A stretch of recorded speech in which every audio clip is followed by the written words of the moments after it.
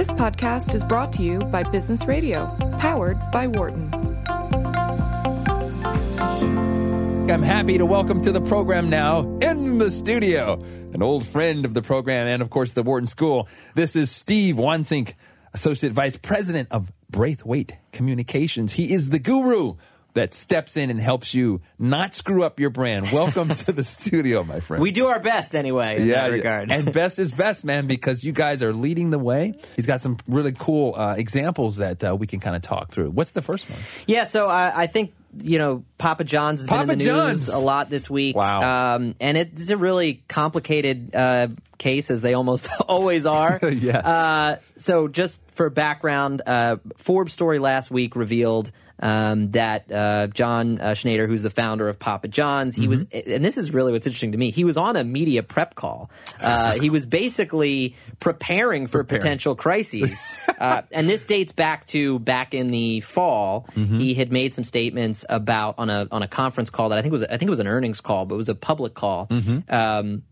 About the NFL players that were protesting during the national anthem, and had made some statements about that. Papa John's ended up losing their NFL contract. He stepped down as CEO, actually, at that time for that incident. So this was kind of in response to that they were now doing some more prep work with him. And during that prep, he actually managed to offend his media relations team, his marketing agency. Wow. He used a racial slur, and he also kind of referred back to his upbringing and kind of the some of the views of about race that he grew up around. Gotcha. He's saying, well, I was just kind of saying, well, I'm not doing that terrible stuff. Right. But in and of itself is kind of a odd thing because, of course, why would you be doing that? Right. So it offended some of the people on the marketing call. It ended up leaking, I suspect, maybe from some of those same people. And he had to ultimately step down. He did issue an initial statement in which he said, news reports attributing the use of inappropriate and hurtful language to me during a media training session regarding race are true. Regardless of the context, I apologize. Simply stated, racism has no place in our society. Wow. So, okay. He issued... Give a grade for that, for that statement. It's a solid...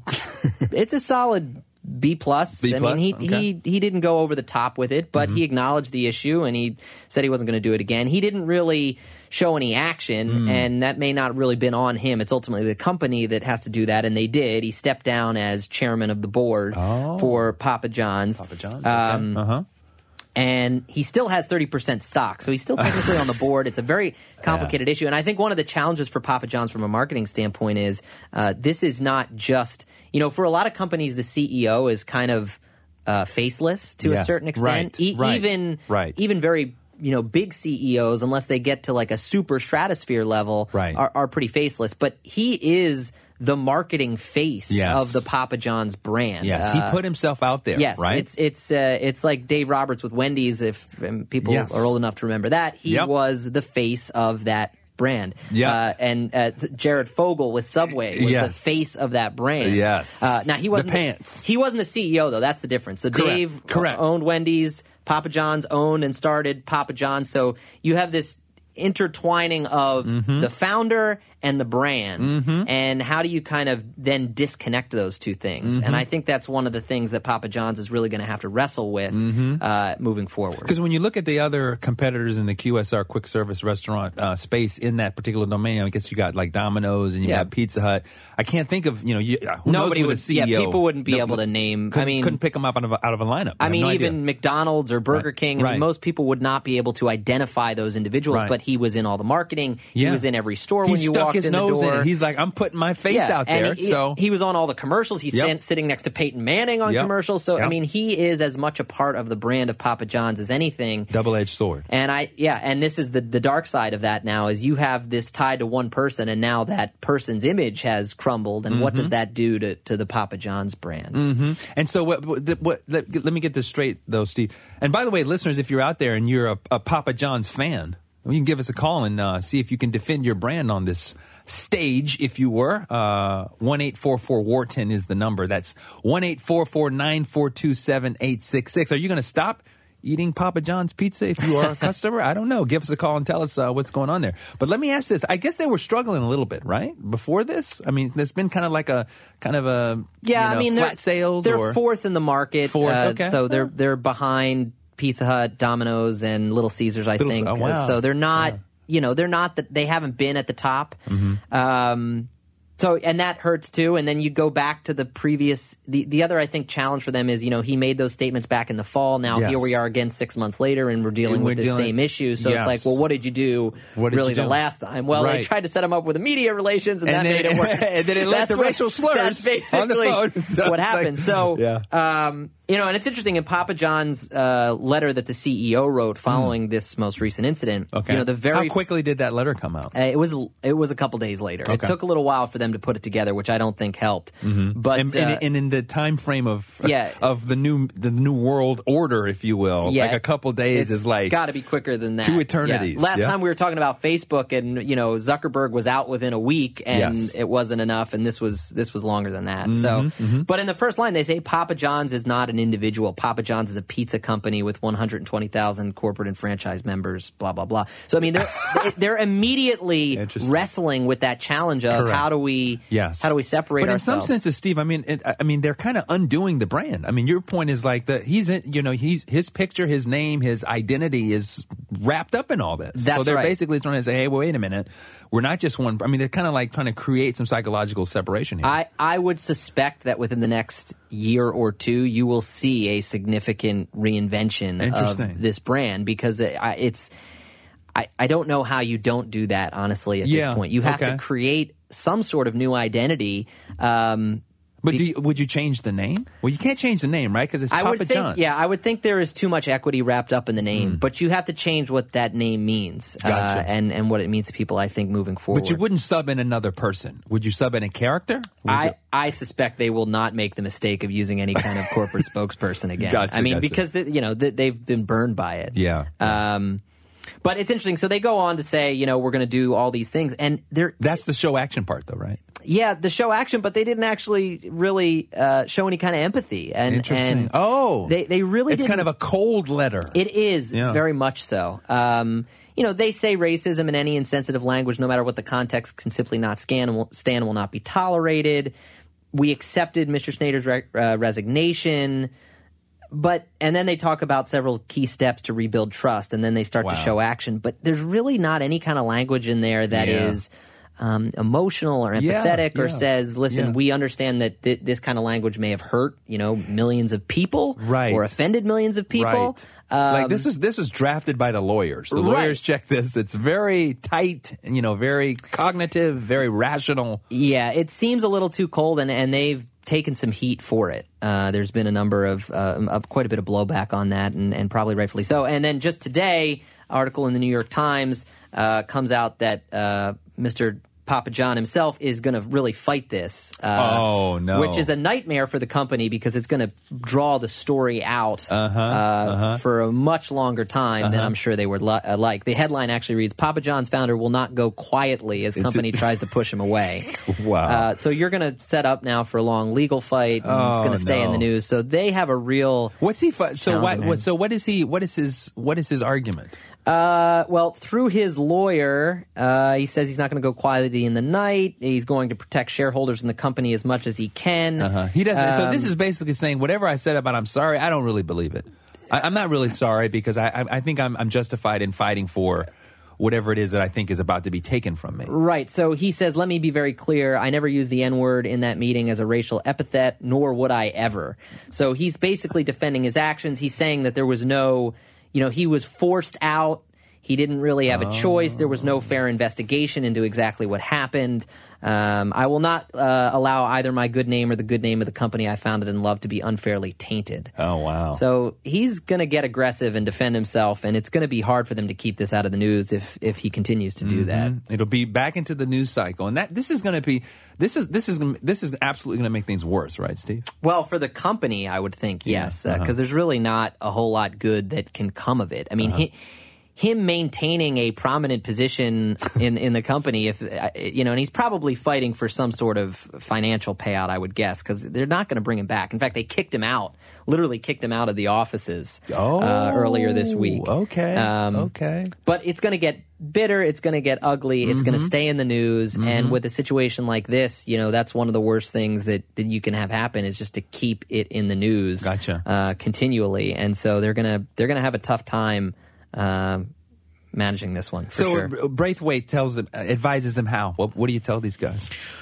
Well, I think buckle up, because right. I think at this point, we don't say no comment, but they've made their initial push. They've made their initial statement, although I would critique that a bit and say they should have done that a little bit differently. At moving forward, it may not benefit them to continue to comment on this. Gotcha. Because now you go dark. Right, because there's not really a whole lot for them to get out of it. The issue itself, they need to try and address and take action on and maybe promote some of those actions that they're taking. But when it comes to this legal case, I don't know that you want to get into a tit for tat with John Schneider here, because he's going to have a lot of ammo and a lot of stuff to say about it. So it's going to be a very delicate game. I think part of it is how much is he saying, how much is he being the aggressor, and what is he saying about the company, and then maybe you do have to respond a little bit, but you want to try and get this out of the news cycle as quickly as you can. Out of the news. It's interesting because when you mentioned that, I just saw a commercial the other day for Wells Fargo. We talked about the Wells Fargo example. And so they have this thing going on now, established 1851 or whatever, reestablished 2018. And it triggered in my mind. I was like, oh, yeah, I had totally forgotten about all that crap you guys did. I had the same reaction. I was like, why are you putting that back into my mind? I do not know.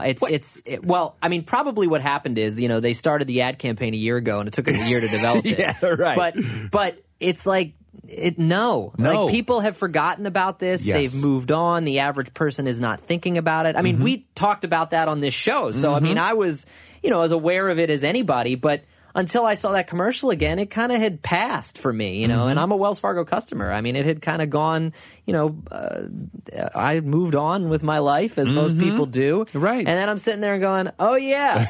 Right. They did that kind of bad thing a couple of years ago. Yeah, they're putting it back into our minds. So, Papa John's going to have some challenges there. It's going to be a pretty tough road to hoe there, right? Yeah, and I think, given the fact that they already are fourth in the marketplace, that's a tough place to be for them. It's not going to take that much for that to start sliding backwards, especially with the industry and how competitive it is. Interesting. Well, good luck, Mr. Schneider. That's going to be a really tough road. Talk a little bit about Uber, I guess, is back into the news as well. Uber. I mean, they just can't not step in it. Right? I mean, which thing with them? It's like, I was looking today, and it was like, they have a driver, abducting people. I mean, they have an interesting challenge that I think, it was kind of built. It seems to me in a very kind of Wild West way. Yes. And, they're going to have a hard time controlling. They seem to have so many liabilities and issues and challenges. Yeah, but I'm actually shocked because when I think about Uber, and I remember the first time I tried an Uber a long time ago when I was teaching in San Francisco, Steve, and some of my students were like, hey, we got an Uber. And I was like, I have no idea what that is. And they go like, hey, look at this, watch this. And they pulled out the app, and I was like, wow. It's like, you're about to get into a stranger's car? Yeah. Are you kidding? Yeah. I'm not doing that, the very first time. And then you do it the first time, and like, okay, I didn't get killed. Right. But, I'm kind of surprised there haven't been like more stories of like problems with, like vetting drivers or issues that might happen, et cetera. So. Yeah, and I think what you're dealing with there is just, it is simply a higher risk operation. Yeah. And, but your point would be, Steve, listen, you're in the business of knowing that there are strange people getting into strangers' cars. You should have a plan. That's right. ahead of time for X, Y, and Z that lay out these probably, these are not rare event management sorts of things. This might pretty much happen, right? Right. You've got, especially with Uber and something like that, you've got to have a playbook. So you look at, we work sometimes with construction companies. if you work in heavy construction or an industrial industry, it's high risk. Someone is going to get hurt on one of your work sites at some point in time, and potentially seriously. And somebody could die. That is the nature of the work that is done. You try not to, obviously these companies are doing the best they can to avoid that, but it is a possibility. They have to have plans in place to be able to respond when those things happen, and same thing here. If you're Uber, you have to start having plans in place, and it goes beyond communications. You have to start having protocols and ways in place to kind of curtail this, and that's what, if you look in the construction industry, that's what they do with safety. They have programs and policies, and Uber's going to have to do the same thing with their drivers. But from a communication standpoint, they always have to be aware of that possibility and be ready to respond with the appropriate kind of statement and action. And so, but it started a while back, right, with the head person sort of having some challenges. Yeah, so that's the other thing. They have those issues which are kind of related to the service itself. The service. And then they have this other issue. Organizational structure, organizational culture bubbling issues. Up with culture and how they are treating, individuals and females and sexism and all this kind of stuff. And, again, now, there you have a CEO who's not quite as tied into the marketing, but as a lot of these Silicon Valley guys are, they definitely become,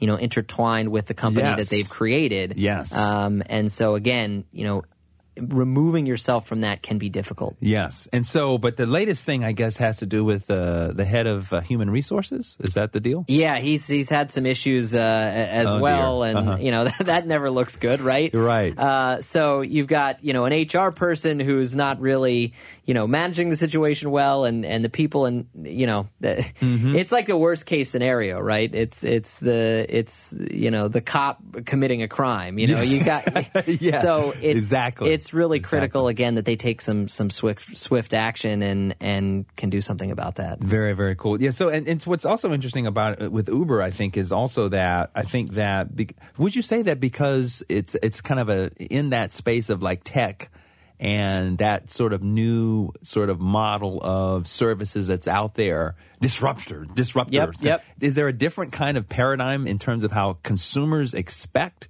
you to be behaving, or is there that's really interesting. There? I mean, I think most consumers expect brands to act appropriately. I think that is the expectation. Now, what people are willing to excuse or overlook, I think often depends on how good is the service that they're using. And to use the other tech example that just came up the other day with Amazon. Amazon Prime, the right? Prime Day. They had all these issues, and they basically made like when they launched the Obamacare website, yes, right? Yeah. They basically made a joke about it and said, we had great sales, and despite a rough start, so it said it wasn't a walk in the dog park. We had a rough RUFF start. Oh! And we know some customers were temporarily unable to make purchases. Wow. Here's the thing. Wow. I was ticked about this. Okay. I got on at 3 o'clock. I couldn't get on the website. It was a big problem. So I'm kind of ticked that they didn't make a little bit more of amends for it, and they haven't really said about what happened or why it happened. But guess what? I'm going to keep using Amazon. Right, Bezos, man. And that's... Listen, Although I will say, I thought this statement was a little off-brand for them because, Bezos' whole thing is we are going to do everything we can to make the customer happy. That's right. And we're going to be the most customer-facing company in the world. And I kind of thought this was a little odd that they were flippant about this. And, they go on to talk about, we had a rough start, but we made a lot of money off of this. No, you're kidding. Is that what they said? Yeah, they basically said yesterday, are having some... So this was the later statement, the rough start thing, but their initial statement was, we are having some downtime issues and we're working on that, but many people are enjoying the Amazon Prime Day, and in fact, we're having the best sales start ever. Wow. So it's basically like, whatever, nothing to see here, we're making a lot of money. Right. Which kind of surprised me. That's very surprising. Given their kind of brand, but, they are such a behemoth at this point. Yes. They have mastered the art of creating inertia. And so it's like, to your point, Steve, it's like, I just try to think, like, and maybe I'll pose this as a thought exercise for you as well. What would it take for you to get off of Amazon and to stop using Amazon? Right. What would it be? What would that incident be? The thing about it is, I think, no brand is bulletproof. I mean, you look at I mean, you know this, you look at the Fortune 500 from, 30 years ago, and half those companies or more are off it. Nobody stays on top forever, or very few do at least.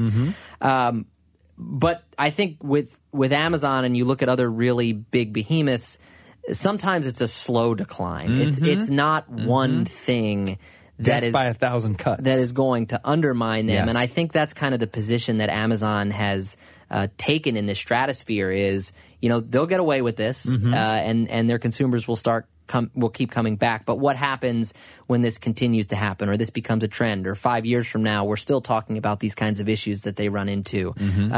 That's how the big dogs ultimately fall sometimes. It's not one singular event, and I think that they've taken that place where, they're going to weather this. They mismanaged it, but it's kind of like, so what right now? But if they continue to let these things happen, then it could become a problem. So I guess implicit in that logic, Steve, is that you have an opportunity as a brand to build up some goodwill. Yes. It's almost like a bank account analogy, right? That's exactly right. And Amazon has quite a bit of goodwill. So they're going to get often the benefit of the doubt. And you like to talk so much about how it gets to the core of who you are. And I think people do feel a connection with Amazon and a loyalty there. And so they are going to give them a little bit of a break where, they're not going to give maybe Overstock.com a break, right? Because they just don't have that affinity towards They don't have the brand. affinity. They don't have that built-up social goodwill, that cachet. Yes, exactly. Interesting. Well, Steve Wansink, as always, I actually brought for you, this is in your honor, this is the, ladies and germs, I have my sorry button, which I can just press. I apologize. And just every time you press it, I'm so sorry. it's just, you get a different kind of sorry. Hey, my bad. So you got to just walk around with this now, basically. That's great. So be prepared to handle and weather these brand crises. But we really appreciate you coming in tonight. We really thank you for your time, your wisdom, Steve. Absolutely. Anytime. Love to be here. Always a pleasure to have you on. Listeners, you can find out more about Steve at GoBraithwaite.com. I'll spell it for you. GoBraithwaite.com. You can also follow them on Twitter at GoBraithwaite. For more insight from Business Radio, please visit businessradio.wharton.upenn.edu.